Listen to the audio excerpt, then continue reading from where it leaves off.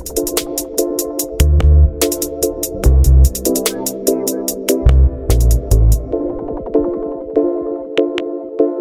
right, welcome to Fanatics Football, our football segment of the Fantasy Fanatics podcast. I'll be your host once again, James, and I'm joined once again by Terry, Nate, and Mete. What's up, guys? So, Yo. All right, in today's episode, we are previewing the NFC North Division. So we'll be talking about each team's relevance for fantasy for each position. Then we'll move right into just ranking each area of every team in this division. And then we'll just finish up with projecting a divisional record. How does that sound? good. All right, we'll dive right into it. But just before we do, I just wanted to mention some news from this week. It looks like that Rams running back Cam Akers has torn his Achilles, pretty severe injury. It happened just this week, and it looks like he's going to miss the entire 2021 season. That's a pretty rough injury. And yeah, he was pretty much primed for a breakout year. I guess maybe I could get you guys' thoughts on it. I guess in terms of the injury and I guess what it means for the Rams backfield in fantasy. I guess Terry, I'll start with you. I guess what's your reaction, and I guess what do you think about for fantasy? It's rough for Akers in general. I mean, I think this was his second year into his contract. I believe he was on the rookie deal. And with that being said, I mean, we all know how owners and ownership in general is when it comes to players that are injured, and especially with the Achilles injury as well. This may affect him when it comes to his renegotiation, whatever contract that may be. Let's just hope that he does fully recover from this injury and he can find a way to prove to everyone that he deserves one of the bigger contracts for running backs in the NFL. With that being said, I mean, if you're looking for the Rams running backs now, I think Darrell Henderson's still there. And then you got guys like Raymond Callis and Xavier Jones and Jake Funk. But most likely Darrell Henderson's going to be the lead back outside of everyone else right now. Yeah, I think I can feel the same way. Cam Akers was just sort of getting into that position where Sean McVay was trusting him as the number one back. And then, he gets this injury, and this could pretty much derail his momentum going forward. I guess Mete, just getting to you, I guess, what does this mean for Akers and I guess for running backs in fantasy? Yeah, it's really tough. What it means for Akers is that he's gonna probably miss most of the year or the whole year, and then he won't even know next season if he'll be the starting back, because we know once someone's injured, someone else has to step up, and whenever that guy steps up and actually performs really well, you might just lose your spot. So it's really tough for the sophomore. And then what it means for fantasy backs, I'd say this is really good for Darrell Henderson. He's probably going to be drafted even higher now. And yeah, I think he's pretty solid, but I don't think he was usually like the main guy. Even last season, I think they were just running Henderson, Malcolm Brown, and Cam Akers. They were just splitting carries the whole year. So yeah, it looks like this season he might just get a bulk of the carries, and we'll see how he does. Yeah, for sure. And Nate, just before I get to you, I actually have a stat that Nate probably would normally touch on. There's pretty much with this injury to Akers, in terms of like vacated touches for running backs, there's around 250 vacated touches, which is quite a bit for a backfield. And Terry, all those guys that you mentioned, like Funk and others, they have no NFL experience when it comes to being running backs. Darrell Henderson's the only one there right now. So if we're talking about like carries, I know Nate usually gets into like stats like that. I feel like Henderson, with the volume he's going to get potentially if they don't sign anyone else, like honestly, that could be enough for me to draft him in like the second round or third round, and then maybe be my number one running back in my draft. Like I know it's probably like a low end running back one, but I might even look at him as a running back one. I don't know, Nate, what are your thoughts on that? And then I guess just the Akers injury.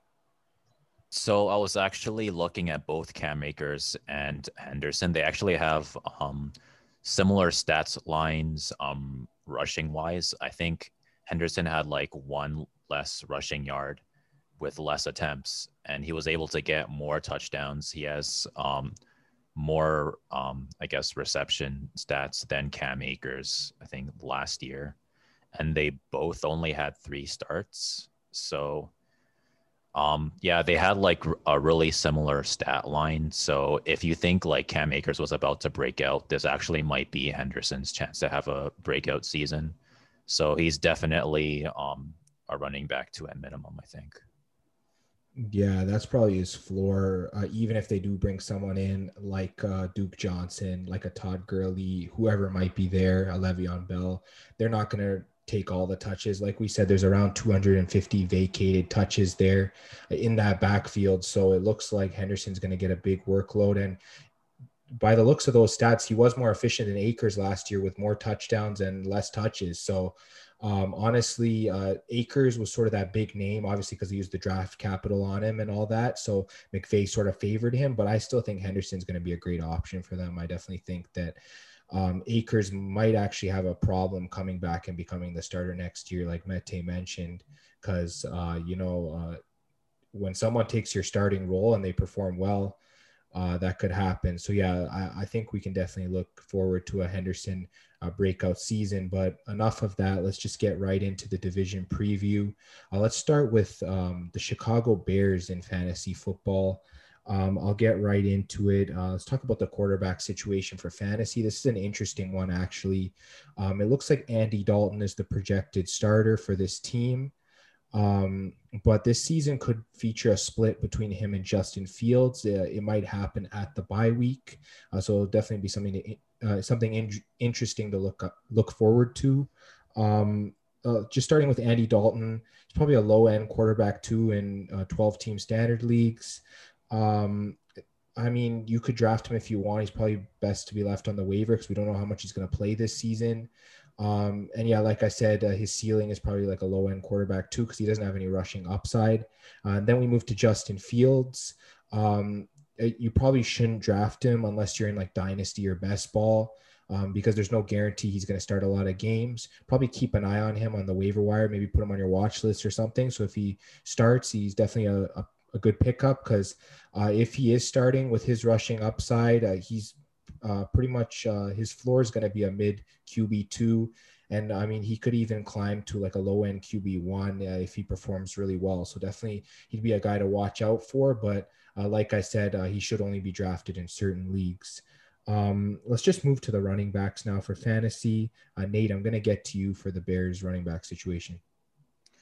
So I guess I'll start with David Montgomery. I think he's most likely running back to this season. He got, I think, 14.1 fantasy points per game. So yeah, that'd probably make him an RB2, I think. And I guess in terms of any other running backs in that depth chart, do you see any of them being draftable? Whether it's a guy like Tariq Cohen, Damian Williams, I guess, what are their roles essentially for fantasy? I guess for fantasy, it's going to be pretty tough to say. I think Tariq Cohen, I'm not really expecting him to make too much of an impact on fantasy, or even the other running backs. Maybe you can check the waiver wire week to week. If they rest David Montgomery, they might become relevant. But for the most part, outside of David Montgomery, you're not really going to want to look too deep in the Bears. Yeah, that's one thing that I know we talked about earlier is like when there's an injury, like with Tariq Cohen last year, and then we saw Montgomery step up in the passing game as well. I think it's going to be tough for Cohen to reclaim a lot of those targets that he had the year prior. I guess maybe you could look at him in like PPR or deep leagues, but I guess in standard or like half point PPR, it's probably going to be like a late round or like waiver wire option. And I think for Damian Williams, I agree with you, probably just best left on the waiver wire. Moving into wide receivers, Terry, let me get to you for the Bears. Honestly, for the Bears, it's probably like 2 guys, maybe even 3, keep an eye on. Allen Robinson, you don't really need to say that much for him. He's been a top wide receiver in the game for how long? And with that being said, I mean, as long as the chemistry between him and the quarterback is there, I feel like wideout one is a easy, I would say, ranking for a guy like Robinson. Second guy, I gotta say, Daryl Mooney. Beside Robinson, I feel like he's the only other guy that you could pass to on this Bears wideout core. With that being said, when the rookie does take the reins down in Chi-Town, I feel like he'll have a bigger role with the team just because of the fact that rookie quarterbacks don't really favor one specific target as much. They try to spread it out. We see them with Justin Herbert last year. And I feel like whatever rookie quarterback takes the reins this year, it's going to happen the same again. And he does have tremendous, how should I say, field stretching capabilities. So with that being said, there might be a couple of boom and bust weeks, but then having said that, wide out for if anything. Third guy, I believe his name is Anthony Miller. If your fantasy league is including, I would say, special team stats, add him. But if not, leave him on the waiver wire. Yeah, I think you pretty much got everything there. A guy like Anthony Miller was a popular breakout target last season, but it clearly didn't happen. And Mooney was sort of that guy. So I think you're right. He is the wideout too for this team going forward.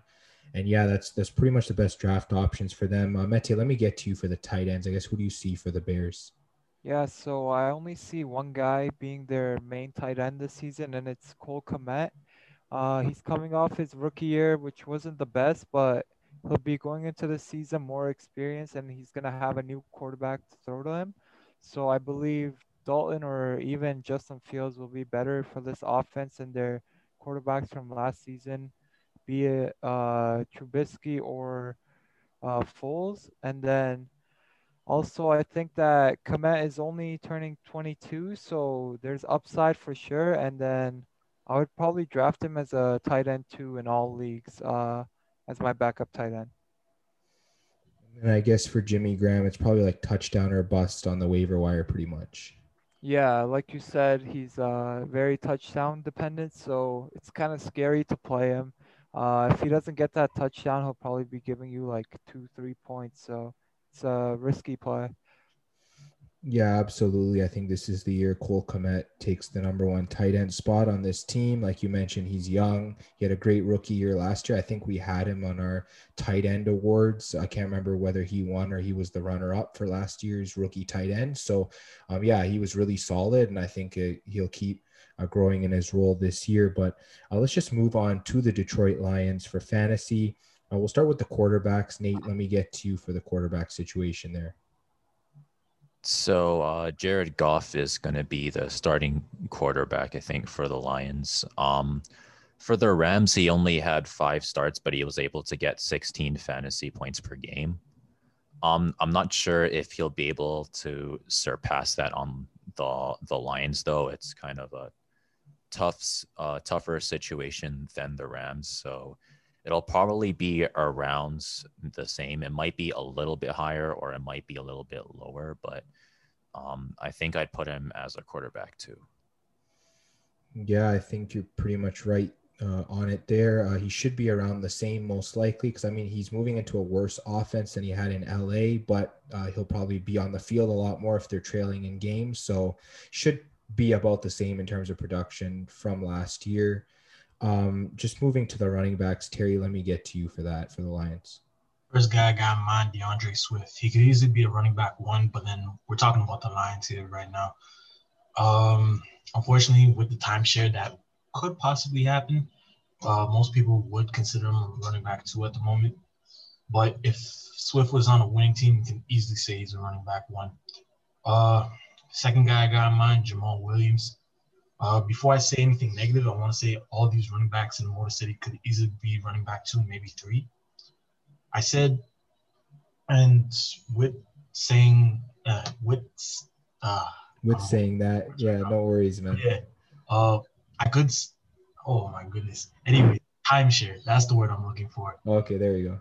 Yeah. So with that being said, if there is a timeshare between Williams and Swift, honestly, maybe a flex option, maybe even running back 3 at most. But if they go the other route and saying, okay, Swift, here's all the touches you can carry, be my guest. He might be a nice handcuff unless Swift does get injured, knock on wood. And then there's a third guy. I believe his name is Jameer Jefferson, something like that. Having said that, I feel like he's going to be a tremendous handcuff if both of the guys ahead of him get injured. And don't forget, you also got Kerryon Johnson on this team as well. And just to summarize, Swift, running back 2, Williams, flex or running back 4. Jefferson, waiver wire, same with Kerryon Johnson, waiver wire. Yeah, I feel like that you pretty much touched on everyone there. I think Kerryon Johnson's probably going to get cut before the season starts. No offense to him if he hasn't been cut already. But yeah, DeAndre Swift, obviously RB2 as we speak.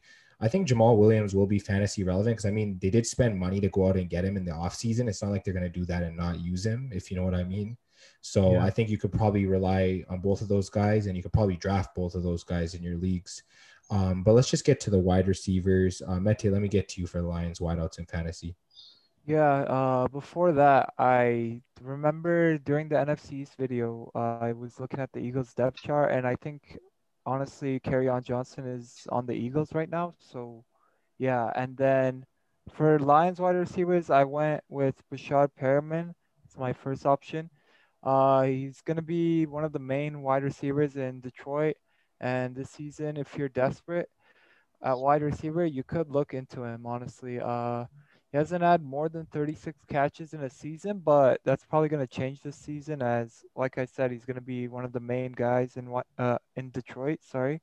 And then I also think that Lions are going to be losing a lot of games. So then when you're trailing, you tend to pass more. So that could also be beneficiary for him. And then I'd have him probably around like a wide receiver 5 at best in deep leagues. Otherwise, if you're in a shallow league, I'd probably just leave him on the waiver wire. And then they have Terrell Williams as well. He's also a solid wide receiver, and he's going to be one of the main guys in Detroit as well. I would probably go Terrell Williams over Perriman, actually, as Williams has been playing a bit longer in the NFL, and he actually had a couple solid seasons. He had a 1,000-yard season in 2016 with the Chargers, I want to say. I'd go wide receiver 4 in deep leagues and leave him on the waiver wire again if you're in a shallow league. And then this name is pretty hard for me, Amon-Ra St. Brown. I hope I didn't butcher that. I definitely wouldn't draft Brown unless you're in a dynasty league, because you've always got to keep your eyes out for rookies, and we don't know what type of player he'll be in the NFL. So, yeah, definitely keep an eye out on him. But with the Lions having weak wide receivers, and they're gonna have to play games from behind, like I said, probably since they'll be losing. There's gonna be throwing a lot again, and then that's beneficiary for all the receivers in Detroit. So there is upside, and if St. Brown can win over the coaches and see more snaps this season, definitely look out for him. Yeah, I think you picked the right 3 wide receivers to target in fantasy. I just want to comment on, I think it's Amon-Ra St. Brown, so it's pretty close. Yeah, I think that he's primed for a great rookie season. I'll give my reason why. If you took a look at Jared Goff when he played in LA, he threw a lot of short passes to guys like Robert Woods and Cooper Kupp, and it looks like St. Brown's going to be that guy right there in the slot. He might be that that sort of guy underneath that's sort of like a security blanket for Goff. So I mean, if like you said, whether it's dynasty league, whether it's like a late pick in like redraft leagues, you just like take a flyer on him. I feel like there's a chance that he could really turn into something for you, maybe even as high as a flex option. So St. Brown might be a guy you want to look at. And I guess with that, I'll just go right to the tight ends. And there's pretty much one name here, and it's TJ Hawkinson. This guy, I mean, in my tight end rankings, I have him in the top 5. He could even be a top 3 if he has a breakout year this year. This guy is going to see a whole lot of targets up the middle. I just mentioned Jared Goff likes throwing short end passes. Hawkinson won't need to run far to get the ball in his hand. So if you're in half PPR or PPR, he's a guy that's going to be getting a lot of receptions. Definitely look out for him. He'll be the main target in the red zone as well, assuming the Lions can get there. No offense. And yeah, Hawkinson should be the main target here. If you're looking for anyone else, Darren Fells, he's one of those touchdown or bust type tight ends. He was like that when he was in Houston as well. He's one of those guys, if you see them running a lot of 2 tight end sets, because we know Dan Campbell, he's like a tight end coach, whatever. He really primes his tight end. So if you see Fells on the field a lot, he might turn into a good receiving option. So maybe he's a guy you can put on your watch list. I wouldn't draft him, but definitely someone to keep an eye on. So let's just move right on to the Green Bay Packers. This time, Terry, I'm going to get to you. Who would have thought this would be an interesting quarterback situation? It is an interesting quarterback situation, especially with what transpired over the offseason. But first, you always got to go with A-Rod. Easily a quarterback one in not most, but all fantasy formats. But the question is, can he still play like 2020? Let's not get it twisted right now. Even if it's not 2020, he's still a quarterback one. But then don't try reaching for him on draft night if that's the case. With that being said, realistically, I would put him at like quarterback 6, maybe even 7-ish, give or take. And then you got Jordan Love. I mean, we're not Nostradamus. We can't predict the future. With that being said, just leave him on the waiver wire for now until something else pops up in the news. Outside of that, just draft A-Rod. Yeah, I think that Rodgers should be safe for now. If anything, he will play this season in Green Bay and then possibly move on after that. So I think that you should be okay drafting Aaron Rodgers. Like you said, he has top 5 upside, but we shouldn't be drafting him at his MVP price because it's going to be tough for him to get back there. So let's just get to the running backs now. Mete, let me get to you. Who do you like for the Packers for fantasy? Yeah, so I like 2 other guys actually. The main one being Aaron Jones. I mean, Aaron Jones is a baller. Running back 1 in any type of league, shallow or deep. Uh, Even if Rodgers doesn't end up playing, I think the Packers will start utilizing the run game more, as you'd have to rely on Jordan Love, who hasn't thrown a pass yet in his NFL career, other than preseason. But I wouldn't count that. So he's a solid pass catcher as well. With Jamal Williams gone, you might even see him used more as a receiver this season. And then the second guy is AJ Dillon. I think he's heading into his sophomore year. He could also be worth a look this year. As I said before, Jamal Williams is gone, so that leaves AJ Dillon as the running back 2 in Green Bay. AJ Dillon showed what he could do in Week 15 of 2020 versus the Tennessee Titans, when he ran for 124 yards on 21 carries and 2 touchdowns. So Aaron Jones gets hurt, let's knock on wood like Terry here. Look out for Dillon on the waiver wire. Yeah, honestly, I think AJ Dillon's one of the best handcuffs you could get in fantasy football. Yeah, like you said, if something were to happen to Aaron Jones, this guy slots in as like an RB1 pretty much. Yeah, I definitely like the players you took a look at. I'm going to move right into the wideouts now for fantasy. First, talk about Davante Adams, who's the main guy there. Obviously, should be drafted as a wide receiver 1, probably a top end wide receiver 1, possibly the first one off the board if Aaron Rodgers is 100% playing. His upside is pretty much endless. I know that he should have finished as the receiving yards leader, if not for missing that game. But he could pretty much do it again. He can pretty much go crazy at this point. We've seen what Adams can do on the field. I guess if Rodgers isn't there, probably downgrade him to like a low end wide receiver 1, maybe like the 11-12 range, put him under maybe a guy like DK Metcalf or someone in that range. But or else, yeah, he's pretty much a wide receiver 1 all the way through. Also, I'll look at Allen Lazard. I know he was injured for a large portion of last season. But he is going to be healthy heading into this year. And we know Aaron Rodgers had great chemistry with him.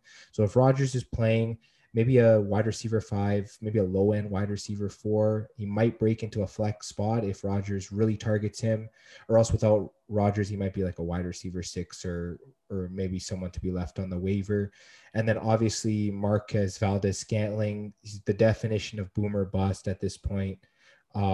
He's very touchdown dependent, very deep ball dependent. Probably draft him in only best ball leagues and probably just leave him on the waiver wire at this point in standard leagues. And then you might want to take a look at rookie Amari Rodgers if he gets the starting role in the slot. Assuming Aaron Rodgers is there, he might get some production. But if Aaron Rodgers isn't there, just only draft him in dynasty leagues. So let's just move on to the tight ends now. Nate, let me get to you for the Green Bay Packers. So I guess the guy to look at in Green Bay is Robert Tonyan. He got 9.4 fantasy points per game last year, and he only started 8 games. So he's most likely going to be starting for the majority of the games this season. So I think that would put him as a tight end 1. Yeah, I think it's pretty much straightforward. He's probably the only guy to look at when it comes to tight ends. Mercedes Lewis is pretty much just a blocker at this point, and the rest really aren't fantasy relevant. So we can just move right into the Minnesota Vikings. This time, Mete, I'm going to start with you. What's the quarterbacks look like for fantasy?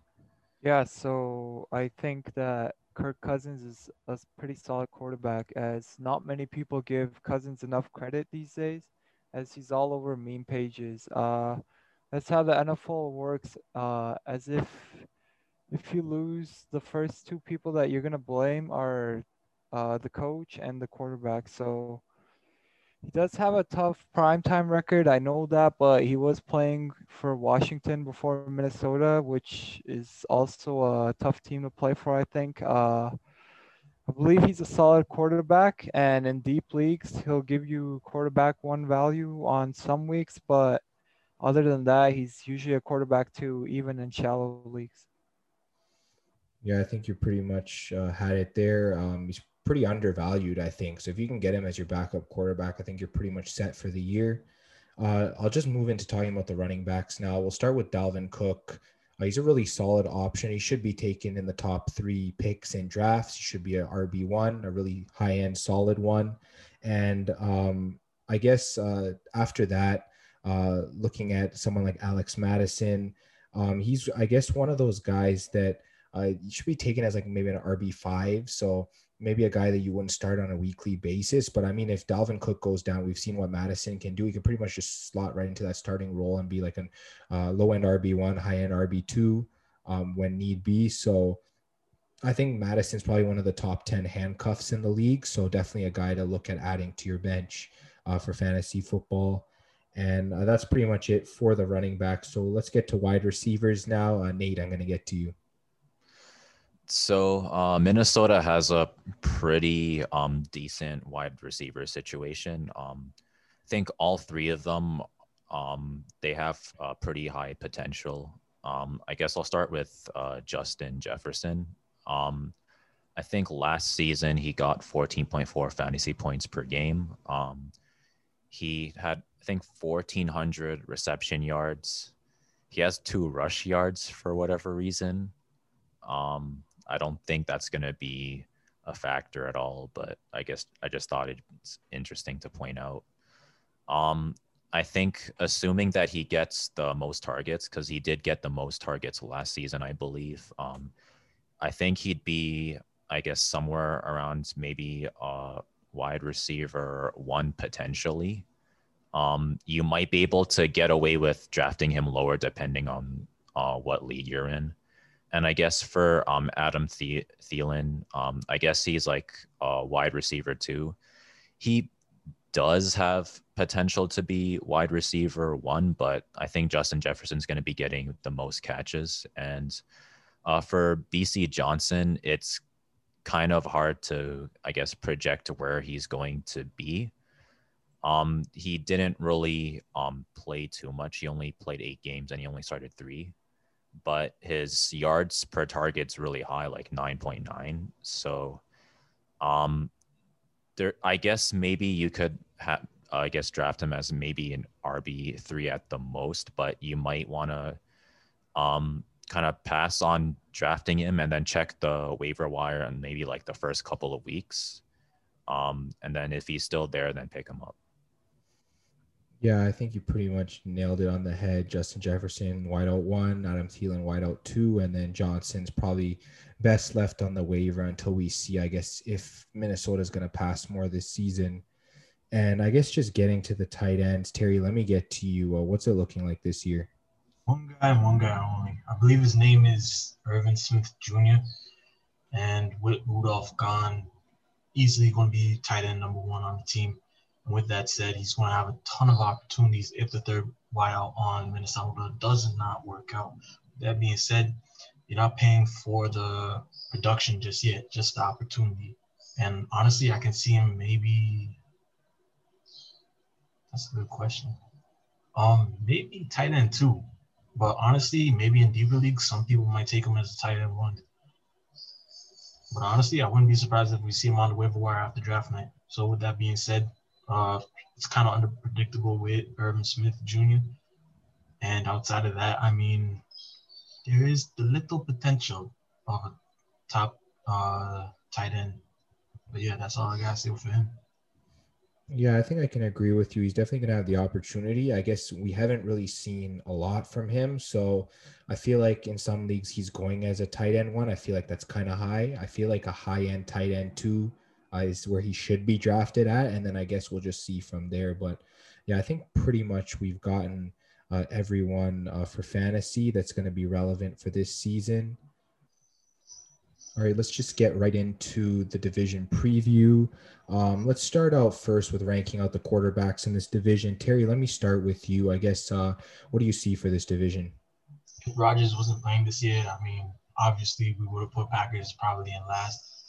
But Rodgers is going to play, so put him at 1. Vikings, you got Kirk Cousins at 2.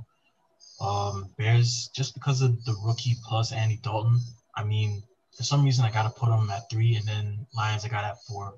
Because Jeff Goff, I feel like he won't fit in whatever's going on down in Detroit, whether it be the rebuild or just chemistry-wise with the other players. Honestly, I'm going to have to agree with you. I had pretty much the same ranking for pretty much the same reason. Rodgers at number 1, obviously, most likely he's going to play. Let's assume he's going to play, so I'll put them at number 1. Vikings number 2, obviously Kirk Cousins has taken this team in the playoffs, so I think we can safely say he's the second best quarterback in this division. Obviously, I will put the Bears at number 3 because Dalton, pretty decent starter last year, almost got the Cowboys to the playoffs. And of course, Justin Fields, we have that upside there as a backup. And then Jared Goff at number 4, they pretty much don't have anyone behind him. So he's been decent at best, but I wouldn't call him like an amazing quarterback. So I think I'd put the Lions at number 4. But I guess, Nate, I'll get to you on quarterbacks. So for quarterbacks, I put Green Bay first, Minnesota second.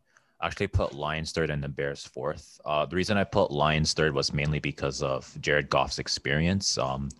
He's been around the block. I believe he's been to the Super Bowl before, so it's not his first rodeo. He knows what to do. It's not going to be the best situation for him, and he's not necessarily as talented as Matthew Stafford, but he's read defenses for a long time, so that might be able to kind of offset his situation. And I guess for Justin Fields, he's still a rookie, so he's really talented, but I'm just kind of like, we have to wait and see about his upside before we see it, I guess. And for Andy Dalton, I think we've like kind of seen his upside. He doesn't have like the most potential at this point in his career, so I put the Bears last because of that. Great. And then Mete, just getting to you for your quarterbacks. Yeah, so I actually assumed that Rodgers would not be playing since I don't think anything's got resolved between the team and Rodgers. I feel like he's still angry at them, but we'll see. And so due to that, I went Vikings 1 actually. Like I said before, I think Cousins is way too criticized, and he's still a solid quarterback who you can win with. I went with Detroit second. I like Jared Goff actually. I think he's another one of those guys who's over criticized. He's solid, and maybe a change of scenery will help him out as there's going to be less pressure playing for Detroit rather than the Los Angeles Rams. And then third, I went with the Chicago Bears. I'm assuming that the Bears are going to start off with Andy Dalton, and for that reason, I got them at 3. Dalton is solid, but at this point, I feel like he's just a game manager, and I don't know. Watching him last season, I felt like he lost a lot of his mobility. Like he couldn't really move around the in or out of the pocket too well. And then I went with Green Bay at 4 because I'm not expecting Rodgers to start the season. I feel like Jordan Love's gonna start, and like I said before, he hasn't thrown a single NFL pass in the regular season, so we just don't know how he'll turn out right now. And I guess I assume if Rodgers is back, you'd pretty much have them at number 1. Like, is that correct? Yeah, Yeah. if Rodgers is playing, Green Bay should be 1 for sure, and then everyone else I'd slide down 1 spot. All right, for sure. And yeah, let's just move to the skill positions now. This time, Nate, I'm going to start with you. I guess where do you see these teams for skill positions? So I put Green Bay first, Vikings second, the Lions third, and the Bears fourth. I was looking at kind of rush and receptions totals, and I was really surprised, but the Lions were a lot higher than I expected. They actually had the highest reception totals out of the division.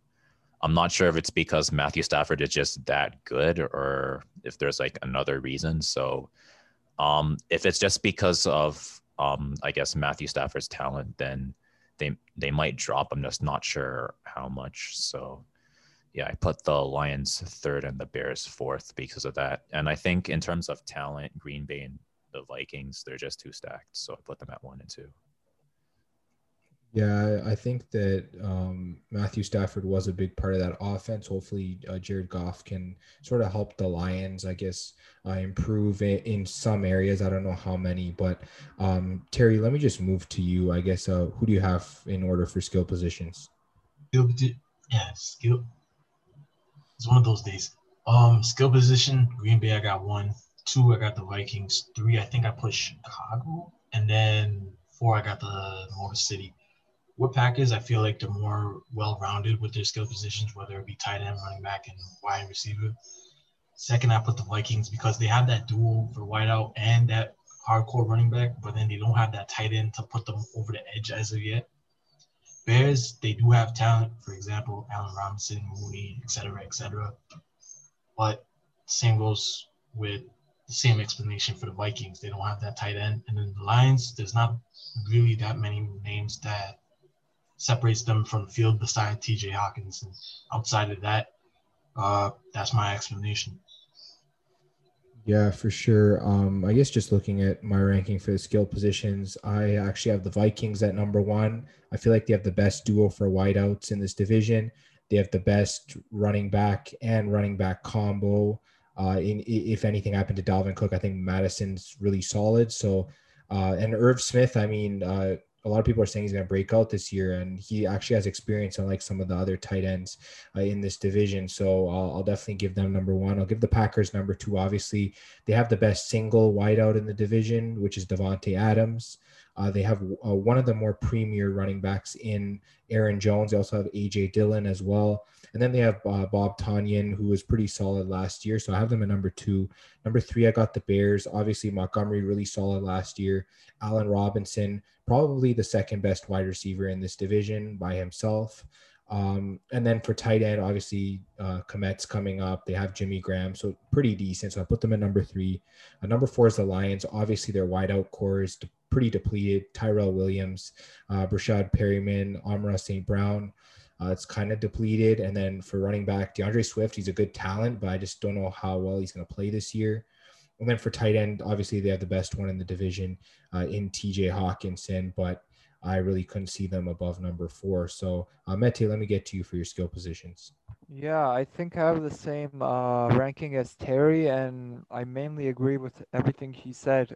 Green Bay won. They've got one of the best wide receivers in the game, and one of the better running backs, like you said, and they also have a solid tight end, so they're the most well-rounded, I feel like. And then the Vikings, I had at number two. They have the two great duo at wide receiver with Thielen and Jefferson, like we said. Cook, one of the best running backs as well, but I don't know about Irv Smith as of now. So yeah, that's why I put them at two. And then I went with Chicago at number three. Again, they have weak tight ends, but they do have a great receiver in Robinson, and their running back depth is really good actually with Montgomery and Tariq Cohen. And then Lions, I put at four. I like TJ Hawkinson. I feel like he's the best tight end in the division. I like what I saw from DeAndre Swift as well in his rookie year, outside of the drop week one. And then their wide receivers, I think, are way too weak, so they had to be number four for me. Yeah, I think that the Lions definitely need to take a step up to improve their skill positions. But let's get into the offensive line now. I guess this time, Terry, let me start with you. What's your rankings in terms of offensive lines for this division? Honestly, I got to put the Packers at one. Second, I got Lions, surprisingly. Third, Vikings, and then Bears. I got that fourth. With Green Bay, they have a solid O line, as always. Unfortunately, they did lose Rick Wagner and then I believe Corey Lindsey. But then, as well, you got to remember David. This is where I do horrible. But, the left tackle, as Oh, everyone. Bakatari, yeah. Thank you. And then that's a good sign. And then you also got Lucas Patrick, who's going into the second year as a starter. So let's see he grows, or hopefully grows. Then you got the Lions. I mean, no one would expect the Lions, but then honestly, they're building a nice little O line there, especially from this offseason. You got Taylor Deckard and then that rookie that got drafted 7 overall at the tackles. And then you got Frank Ragnow, who's a tremendous building block for the O line as well. Question for them, the guard position. And then you got, I believe, the Vikings at three. Christian Darrisaw, tremendous left tackle as always. And then he's going to be looked on to help elevate this O line. And then you got Bears at four. I believe they lost the most for the O line this past offseason. I think they lost Bobby Massey and Charles Leno Jr. So I wouldn't be surprised if the O line allowed a lot of pressure for the quarterbacks down there in the Windy City. Yeah, for sure. I think I pretty much have the same rankings as you. I got Packers at number one for all those same reasons. David Bakhtiari was, I believe he was a Pro Bowler. I believe he was an All Pro for this team. Obviously, they lost a couple pieces, but I mean, they still have guys like Billy Turner, like Elton Jenkins, and Lucas Patrick, and others. Really solid. Also, Mercedes Lewis, one of the best blocking tight ends in the league. So that's going to help your run blocking as well. Definitely have them at number one. I also have the Lions at number two. Maybe not surprisingly. Obviously, you mentioned Taylor Decker, really solid. Frank Ragnow, and obviously drafting Penei Sewell. This line is going to be really solid. I feel like even starting this season, obviously a coach like Dan Campbell is one of those coaches that's going to specialize in those type of areas. So I feel like that this line will continue to improve. I also got the Vikings at number three. Obviously, they have some pieces here. You mentioned them drafting Christian Darrisaw. I think that was a solid pick. Definitely some of the guys that they have here really can, I guess, carve out bigger roles. A lot of them are recent draft picks like Bradbury and Cleveland and others. So, yeah, definitely they can grow into their roles. And then I do have Chicago at number four. You mentioned some of the pieces they lost. I mean, they brought in Tevin Jenkins in the draft. I thought that was a solid pick, but I guess other than that, guys like Elijah Wilkinson and others are really going to have to step it up for this line to be pretty decent because they really struggled last season. Mete, let me get to you next for the offensive lines. Yeah, so I actually went with Detroit at one. Like we said, they drafted Penny Sewellen. Just have one concern with them, like Terry was saying. He said the guard play, and specifically, I'm looking at Jonah Jackson. He had a pretty tough year, but we'll see how he does this season. And then number 2, I went with the Packers. They're actually, I think, we're one of the top O-line units from last season, but like Terry said, they're losing 2 starters. So I want to see how the replacements do in Green Bay before I put them at 1. And then number 3, I went with Minnesota. They did have one of the worst O lines from last season, but they're making changes as, like we said, they drafted Christian Darrisaw. He's probably going to play left tackle for them. They also used a 3rd-round pick on Wyatt Davis, and it looks like he might be their starting left guard. So I think James was talking about Garrett Bradbury and Ezra Cleveland.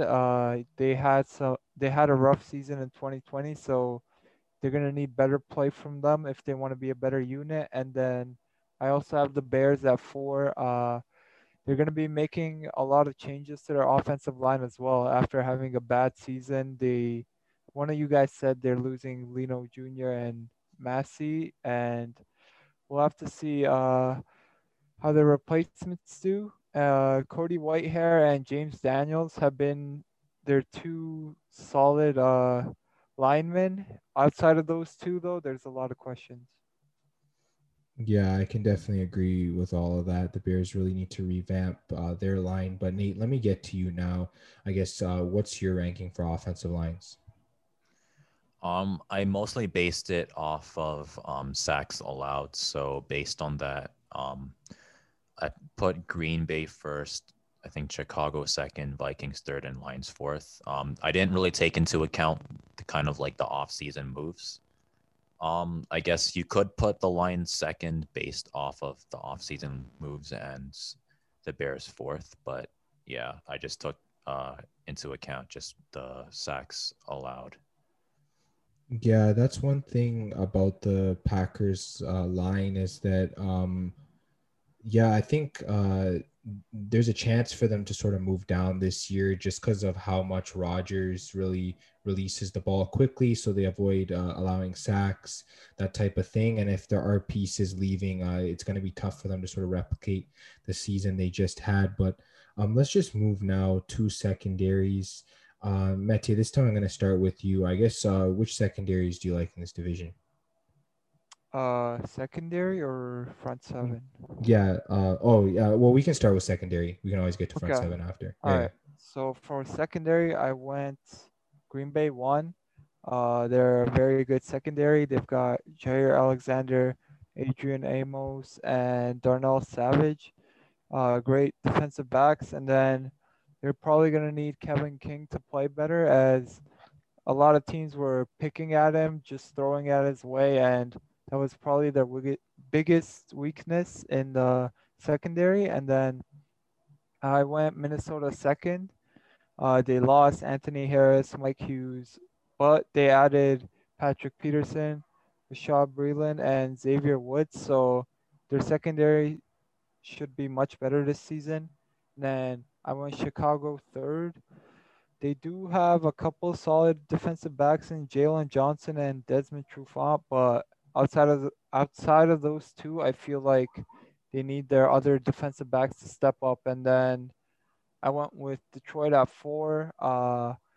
They do have talent at defensive back, but Jeff Okuda, Quinton Dunbar, and Tracy Walker, those 3 need to play better. As in 2020, they had rough seasons, but they definitely have the talent to turn it around, I feel like. Yeah. Definitely. The Lions, they're pretty young, I guess, in terms of their secondary. So I guess it's something that we'll just have to look at in terms of improvement. Nate, let me get to you for the secondaries. So for secondaries, I looked at opposing QB completion, interceptions, and interception touchdowns. So based off of that, I have the Packers first, the Bears second, the Vikings third, and the Lions fourth. Yeah, I think pretty straightforward. It is similar to what Mete had as well. Terry, just getting to you, I guess, what are your rankings for secondaries? Summarize this all in one sentence for each team. First, let me just say Packers 1, Vikings 2, Bears 3, Lions 4. For the Packers, easily top 5 secondary if Kevin King improves his play. Then you got Vikings, Patrick Peterson, Xavier Woods are both free agency ads, which are nice, and make it the second best in the division. Windy City's going to rely on Javon Johnson, I believe, to make the secondary great again. Then with four, just to summarize, the Lions secondary, they're all going to have to require bounce back years. Yeah, I think you guys had pretty much similar rankings to each other. I went a little bit of a different direction for secondary. I actually had the Vikings first. I really like what they did this off season. Obviously, they have Harrison Smith, one of the best safeties in the league. They added Xavier Woods, like Mete said. I know he had a rough season in Dallas, but I still think he is pretty solid. And then obviously they have Pat Peterson, who they brought in. Obviously, Jeff Gladney, Rashad Breeland was really solid last season for the Chiefs. Cameron Dantzler is also really solid. I think that they have a great secondary. I think it's now the best one in the division. I know the Packers performed well last season, but I think this is sort of just me looking ahead to what I'm projecting. And I have the Bears at number 2. I know that they did lose some players, but I just really like their unit overall. Obviously, Eddie Jackson's pretty much their stud back there. Jalen Johnson, pretty solid. Desmond Trufant, he's really going to need to have a bounce back year coming from Detroit. Definitely wasn't his best year, but I think he should be able to bounce back in this system. Obviously, Tayshaun Gibson has really been solid as well, and Artie Burns coming from Pittsburgh. I think he's going to be really solid into this system, and yeah, they have a lot of solid pieces as well. I think this is a well-rounded unit for secondary. So I have the Bears at 2. I have the Packers at number 3. Obviously, Jair Alexander, probably one of the best defensive players in this division. Definitely really solid. Adrian Amos, solid as well. And yeah, like we said, Kevin King didn't have the best year. Darnell Savage also gave up some really bad catches, but overall he's usually pretty solid. And then they drafted Eric Stokes, so I guess we'll see where he fits in. So I do have them at number 3, and then obviously I have the Lions at number 4 with all of you guys. You guys mentioned Jeff Okudah and Tracy Walker. Obviously they're going to need to have better seasons. They drafted a guy. I am not going to attempt to pronounce this guy's name because I'm going to butcher it, but you guys all know who I'm talking about. They drafted him in the 3rd round this year. They definitely are looking to improve this secondary. So I definitely see the Lions pretty much on their way up. And Mete, I will get to the front 7 now, and I will start with you. I guess, what do you see for this division? Yeah, okay. So for front 7, I went Chicago 1. They've got a solid front 7. We know they've got Khalil Mack. They did lose Roy Robertson Harris and Brent Urban, but they get Eddie Goldman back, and Robert Quinn, I feel like, is going to have a bounce back year. So number 1, Chicago Bears. Number 2, I went with the Minnesota Vikings. The defensive line in Minnesota was terrible last season, but they're going to get Daniel Hunter and Michael Pierce back, sorry. And then they're going to add Sheldon Richardson as well in the offseason. So there's a new D-line in Minnesota, and it should be better. Their linebackers are also great. They've got Eric Kendricks, Anthony Barr, Nick Weigel, and they drafted rookie Chaz Surratt. And then for 3rd, I went with the Green Bay Packers. They have a good defensive line with Kenny Clark, Darius Smith, and Rashawn Gray, but I feel like their linebacker units are one of the weaker ones in the NFL. So I went for 3rd. And then the Detroit Lions also had a bad defensive line unit in the 2020 season, but they're making some changes as they picked up Michael Brockers, Levi Onwuzurike. I hope I said that right. And then Ali McNeil. They're also getting back Trey Flowers from injury, so that's great. But their linebackers are also weak, like the Packers. I think Jamie Collins is their only solid linebacker, I'd say. Yeah, I think I pretty much have the same ranking as you for front 7. I have Chicago at number 1. Obviously, you mentioned Khalil Mack, Roquan Smith, really solid. Akeem Hicks, obviously really solid. Mario Edwards. I mean, you can just go down the names here. Danny Trevathan, Robert Quinn. You said you expect to have a bounce back year for him. Like this unit as a whole, like they're just going to be really solid. Yeah, so I have the Bears at number 1. I have the Vikings at number 2. You mentioned a lot of the names. Daniil Hunter, one of the best pass rushers in this division. Obviously, guys like Michael Pierce. And of course, you got to the linebackers, Anthony Barr, Kendricks. So, yeah, they're going to be really solid as well. They also drafted a couple pieces into this front 7. So, I really expect the Vikings to continue to improve. I have the Packers at number 3. The reason I have them at number 3 is they were a good pass rushing front 7, but a really bad run stopping front 7. That's what I noticed last season. They were really bad against the run. We saw some games, the amount of rush yards that they gave up. I mean, they do have some solid pieces. We talked about Kenny Clark. Obviously, guys like Zadarius Smith, Preston Smith, some of the guys that they have here. They just need a few more pieces. I know they drafted Tadarius Slayton, so hopefully he can slot in. They have a couple other guys coming in from the draft to this front 7, so hopefully they can improve. But right now, I don't see them, I guess, at the level of the Bears or the Vikings. And then I have the Lions at number 4. They have some decent pieces. You mentioned Levi Onwuzurike. I think that's how you pronounce his name. He should be really solid for them coming in. They have, obviously, you mentioned Trey Flowers, Michael Brockers, Jamie Collins, obviously, really solid players. I just don't know how this unit's going to perform, I guess, under the new coaching staff. So I have them at number 4. Nate, let me get to you now for your front 7 rankings. So for front 7, I looked at opposing rush yards, opposing rush touchdowns, sacks, combined tackles, and forced fumbles.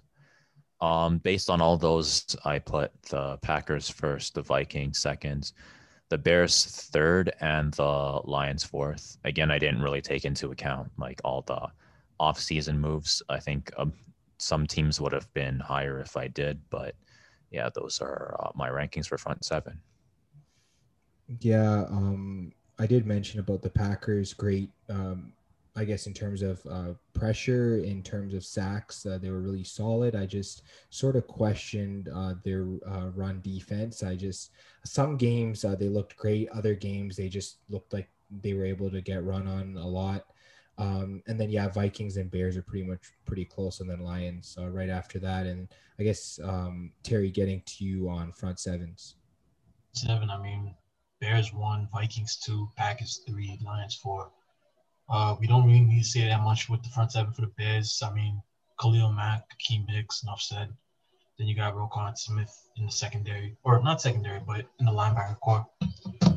With the Vikings, on the other hand, you got guys like Daniel Hunter, Eric Kendrick, Dalvin Tomlinson. I feel like they're way ahead of the third place team, so that's why I put them at 2. Then you got Packers at 3. Kenny Clark and Darius Smith, cornerstones on the not linebacking core, but defensive line. The linebacking core needs a lot of work. And with the Lions, there's 2 playmakers in mind, as you guys have been saying, Jamie Collins and Trey Flowers. Outside of that, defense needs a lot of work in the rebuild. Yeah, for sure. I think we all definitely see the same way about the Lions. They really have a lot of improvements to make, but let's just get to the special teams now. I'm going to start. This was a really tough ranking for me. The teams in this division really don't have great special teams from what I've noticed. So it was really hard to rank this. So we might all be pretty different, and I think that's okay. I have the Bears at number 1. Surprisingly, I know we all joke about like them missing field goals and all that, but I mean, from what I've seen from Cairo Santos last year, he was pretty decent. Obviously, there are some better kickers in this division, but I guess just looking at everything else, Pat O'Donnell as their punter, and then Anthony Miller and Darnell Mooney as the punt and kick returners. I think Darnell Mooney needs to get most of the returns this coming season because he's really talented. I think he's one of the best route runners in this division. He definitely has the shiftiness to be able to return really well. And if he does become the starter there, I definitely could see the Bears improving on their special team. So I have them at number 1. I have the Lions at number 2. Obviously, they don't have Prater anymore, but they did get Randy Bullock. I know people laugh at him about what happened last year with the Bengals, but I really don't think he's that bad of a kicker.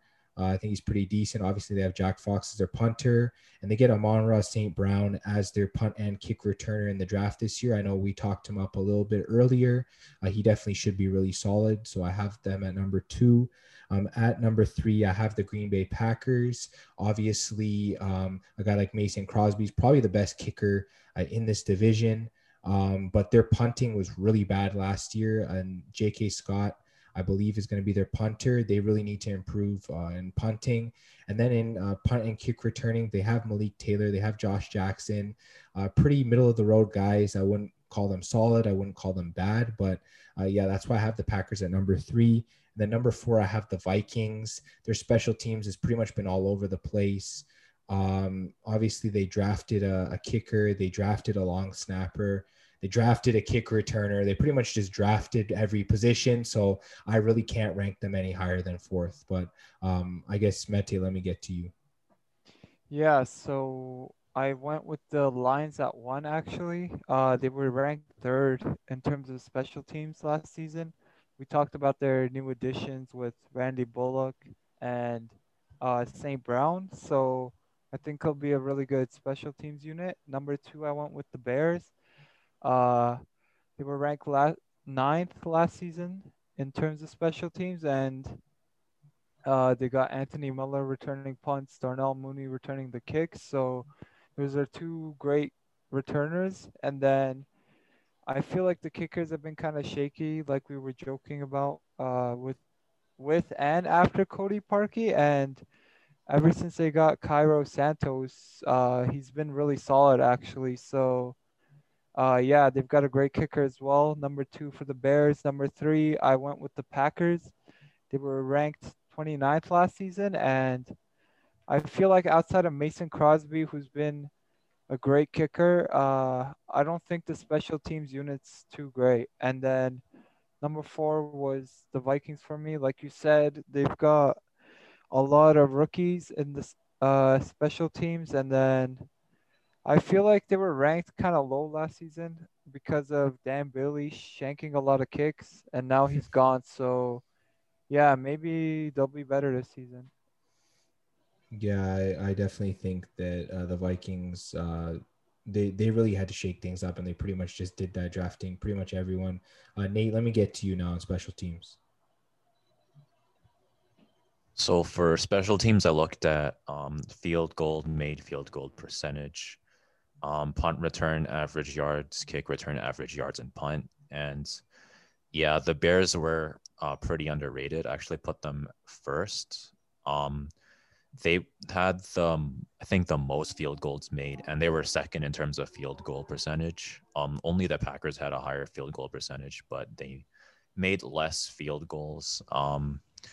And they're like second in pretty much every other category. Second in kick return, second in total yards kicked, second in punt average punt return, second in average punt yards. And I put the Lions at second. They have a pretty decent kick return and punt return team. Well, they're the best in the division, and they have a good punter as well. And I put the Packers at third. I mean, in terms of talent, I think the kicker in the Packers, you could say that he's the best in the division, but I guess they're not really making him kick as much. So his field goal made is lower than the Bears and the Lions. But in terms of like field goal percentage, he's the best. And I guess for the Vikings, they're kind of the weakest overall, so I put them at fourth. Yeah, I think most of us are in agreement. I know that Mete did have the Lions ahead, but Terry, let me get to you now for special teams. Special teams, I got put Bears at 1, Packers at 2, Vikings at 3, and then Lions at 4. With the Bears, I mean, Santos is unanimously the second best kicker in the division. And then I don't even think about Mooney when I'm thinking about the special teams. I'm thinking more about Anthony Miller. I believe he averaged, give or take, around 11 on punt returns and then 16 on kick returns. It's not bad, but it's not good either. But I feel like it's a breakout year for the special teams when it comes to Miller. And then with the Green Bay Packers, you got, I believe, Mason Crosby, and then you got guys like Josh Jackson and then Malik Taylor. Taylor's not bad when it comes to kick returns. I believe he averaged around 16, 18 yards, give or take. And with Josh Jackson, I believe he averaged around 6.5, maybe 7. So it's not bad. And then you got Mason Crosby, unanimously the best kicker in the division, doing it for how long? And then you got KJ Osborne, and I believe his name is, it's not coming to mind, Greg Joseph, I think his name is, something like that. Even though Greg Joseph, I believe he was drafted, something like that. So, but you'll understand why I put him ahead of the Detroit Lions for a second. And then you got KJ Osborne. Fortunately, he had like 4 yards plus the 21 yards on punt and kick returns both. And the only reason why I put Lions in last is because of Randy Bullock's during week 1 from last year. Like, how close was it to, like, you know what I'm about to say, especially when it was the Chargers and the Bengals. And then he just kicks it off to the stands in the right corner, and it makes no sense. But I do like St. Brown as their kick returner, though. I believe he averaged probably like 5 and 21 punt and kick return yards both. So that's why I got to save for this whole division. Yeah, I feel like you'd have Lions a lot higher if it wasn't for that Bengals grudge you're holding against Bullock. But yeah, no, I see where you're coming from, obviously. And I guess we can move into head coaches. And I guess I'll start. I have the Packers at number 1. Obviously, Matt LaFleur, he just stepped in after Mike McCarthy left, and it's pretty much been like a seamless transition. He's taken them to multiple NFC championship games. So obviously I have to have him at number 1. Number 2, I have the Vikings. I believe their head coach is Mike Zimmer. They've been almost a playoff team almost every season. So he's pretty much done enough to keep his job at this point, even after Stefanski left as the OC there. He's still put together a pretty solid offense there. So I definitely like what he's done. Number 3, I have the Bears. Obviously, we've had a lot of questions about Matt Nagy in terms of his play calling.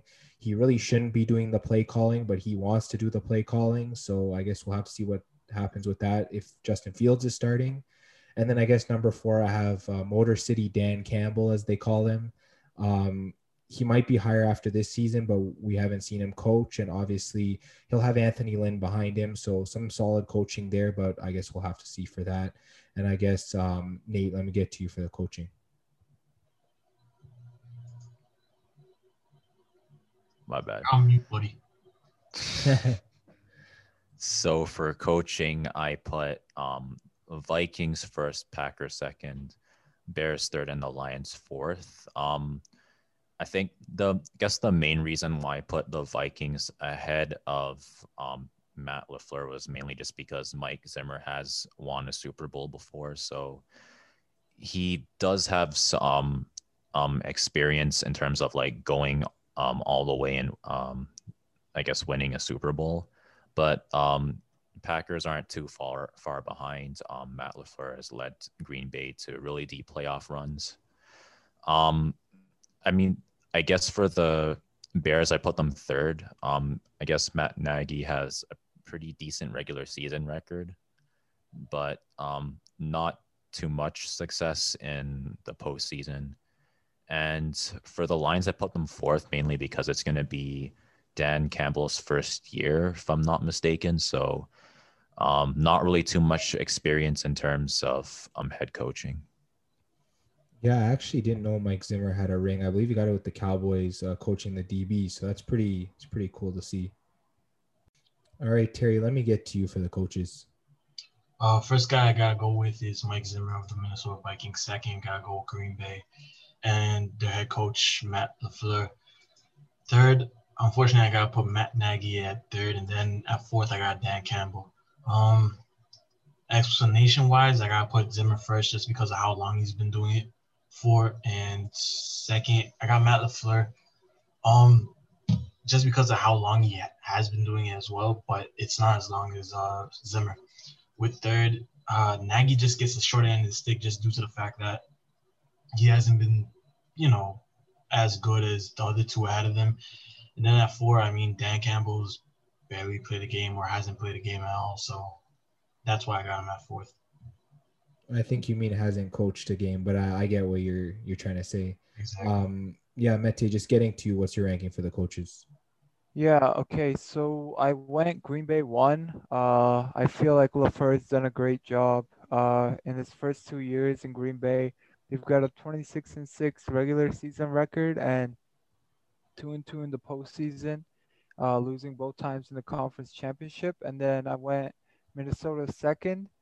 I feel like Mike Zimmer is on the hot seat this season as he's, I believe, the longest tenured head coach without a Super Bowl at this point.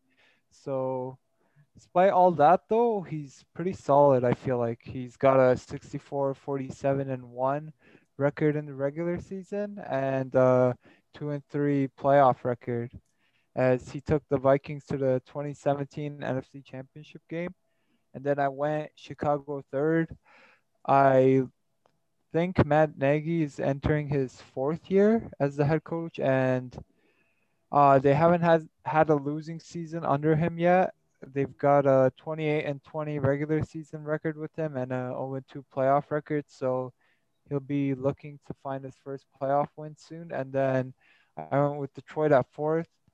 I didn't know this, but I think in 2015, Dan Campbell served as the interim head coach of the Dolphins. They ended up 6-10 that season, and then Campbell, when he took over, they wait, no, sorry. Yeah, they ended up 6-10. I think when Campbell took over, they were like 1-3, I want to say, and then they ended up 5-7, which adds up. So yeah, he did a decent job, I feel like.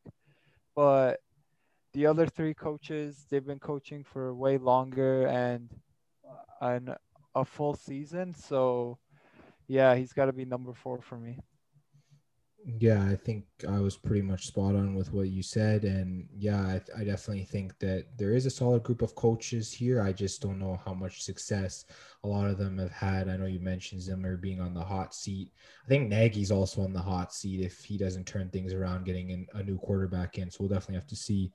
And then I guess just adding up our totals, I'll start. I have the Green Bay Packers at number one, the Minnesota Vikings at number two, the Chicago Bears at number three, and the Detroit Lions at number four.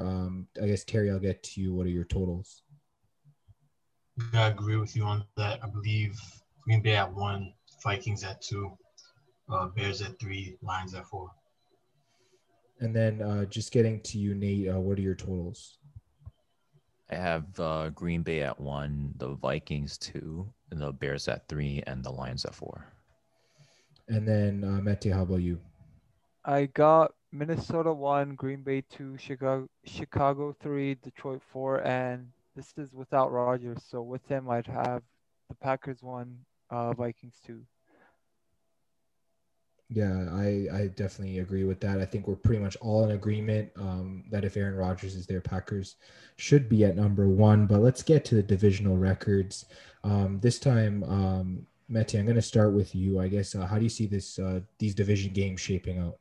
Yeah, so mine might be kind of confusing. I think Minnesota will be 4-2 if Rodgers doesn't play.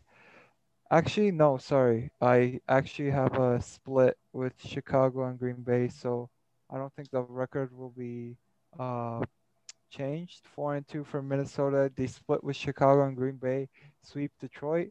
Chicago will go 3-3 if Rodgers doesn't play, and 2-4 if he does. And then, so then it would be they split with everyone if Rodgers doesn't play, and they get swept by uh Green Bay, and they split with the other two if Rodgers does play. Green Bay 3-3 split with everyone without Rodgers. With Rodgers, they're probably 5-1. I think they only lose to Minnesota once. And then Detroit, I'd go 2-4 doesn't matter if Rodgers is playing or not. They They go 1-5 if Rodgers is playing and 2-4 if he isn't. They split with Green Bay if he's not playing and Chicago. And if Rodgers is playing, they get swept by Green Bay and Chicago. No, Green Bay and Minnesota, and they split with Chicago. So let me just get this straight. Let's organize this for Yeah. everyone. So I see here you have Minnesota 4-2, Chicago 3-3, Green Bay 3-3, Detroit 2-4. Is that with Rodgers or without Rodgers? That's without. And then with Rodgers, you said Green Bay goes to 5-1. Yeah. And then Detroit would go to 1-5, and then Yeah. Minnesota would go to 3-3. Is that correct? Yeah. Okay. I just wanted to make sure. That's what I heard from you, but I wasn't 100% sure. But, Okay. Nate, let me get to you now, I guess, for division records. So I have Packers 5-1, the Vikings 4-2, the Bears 2-4, and the Lions 1-5. I actually think I'm spot on with you as well. I pretty much have those exact records. I have Packers 5-1. Obviously, this is all with Aaron Rodgers. Vikings 4-2. The Vikings do get one win against the Packers, and it's at home, and that would be the Packers' only loss. And then the Vikings' 2 losses come in Chicago and in Green Bay. Bears I have at 2-4. Obviously, their wins would be at home against the Lions and the Vikings, but they'd lose their remaining games. And the Lions' 1 win would be at home against Chicago, and then they would lose the rest of their games to get a 1-5 record. So, Terry, let me just bounce to you for your divisional records. Honestly, I'm still trying to wrap my head around Mate's rankings or records in general. I'm just sitting here thinking, okay. But with Rodgers as the quarterback in Green Bay, I honestly think I had the same thing as James before I blanked out. Green Bay at 5-1, they lose that one game to the Vikings. Minnesota at 4-2, their 2 losses come to the Chicago Bears and Green Bay Packers. With that being said, Chicago gets their 4 losses, 2 against Green Bay Packers and 1 against the Lions as well as the Vikings. And then Detroit just loses out to Minnesota and Green Bay, but they do split with Chicago. All right. Yeah, I think that everyone has a pretty similar record with Rodgers, and then without Rodgers, obviously, that would change a lot of things. So I guess we're pretty much done recapping this division, but I guess, Nate, I'll start with you. Any last thoughts, I guess, on the division in its entirety, or I guess what you think about different teams? I guess Bears, they might be a little bit underrated this season. I think they're gonna get a few upsets against not just like teams in this division, but just in the league in general. I think they're probably gonna get upsets that people don't really see coming. Yeah, I feel like we have the Bears ranked as if Andy Dalton's their quarterback. I know Justin Fields is kind of like that wild card where if he steps in at quarterback, they could actually improve by a lot. Obviously, they have the defense to back it up. If that offense can click, I mean, they could play at another level and potentially challenge Green Bay depending on how well Aaron Rodgers is playing or if he's playing. I guess, Mete, what are your thoughts on this division?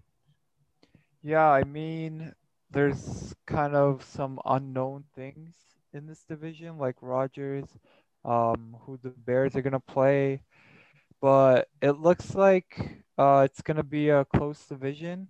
I feel like if Rodgers doesn't play, if he does play, I feel like the Packers will win this division like they always do, and then probably be a top seed like they always are, getting a bye, and then.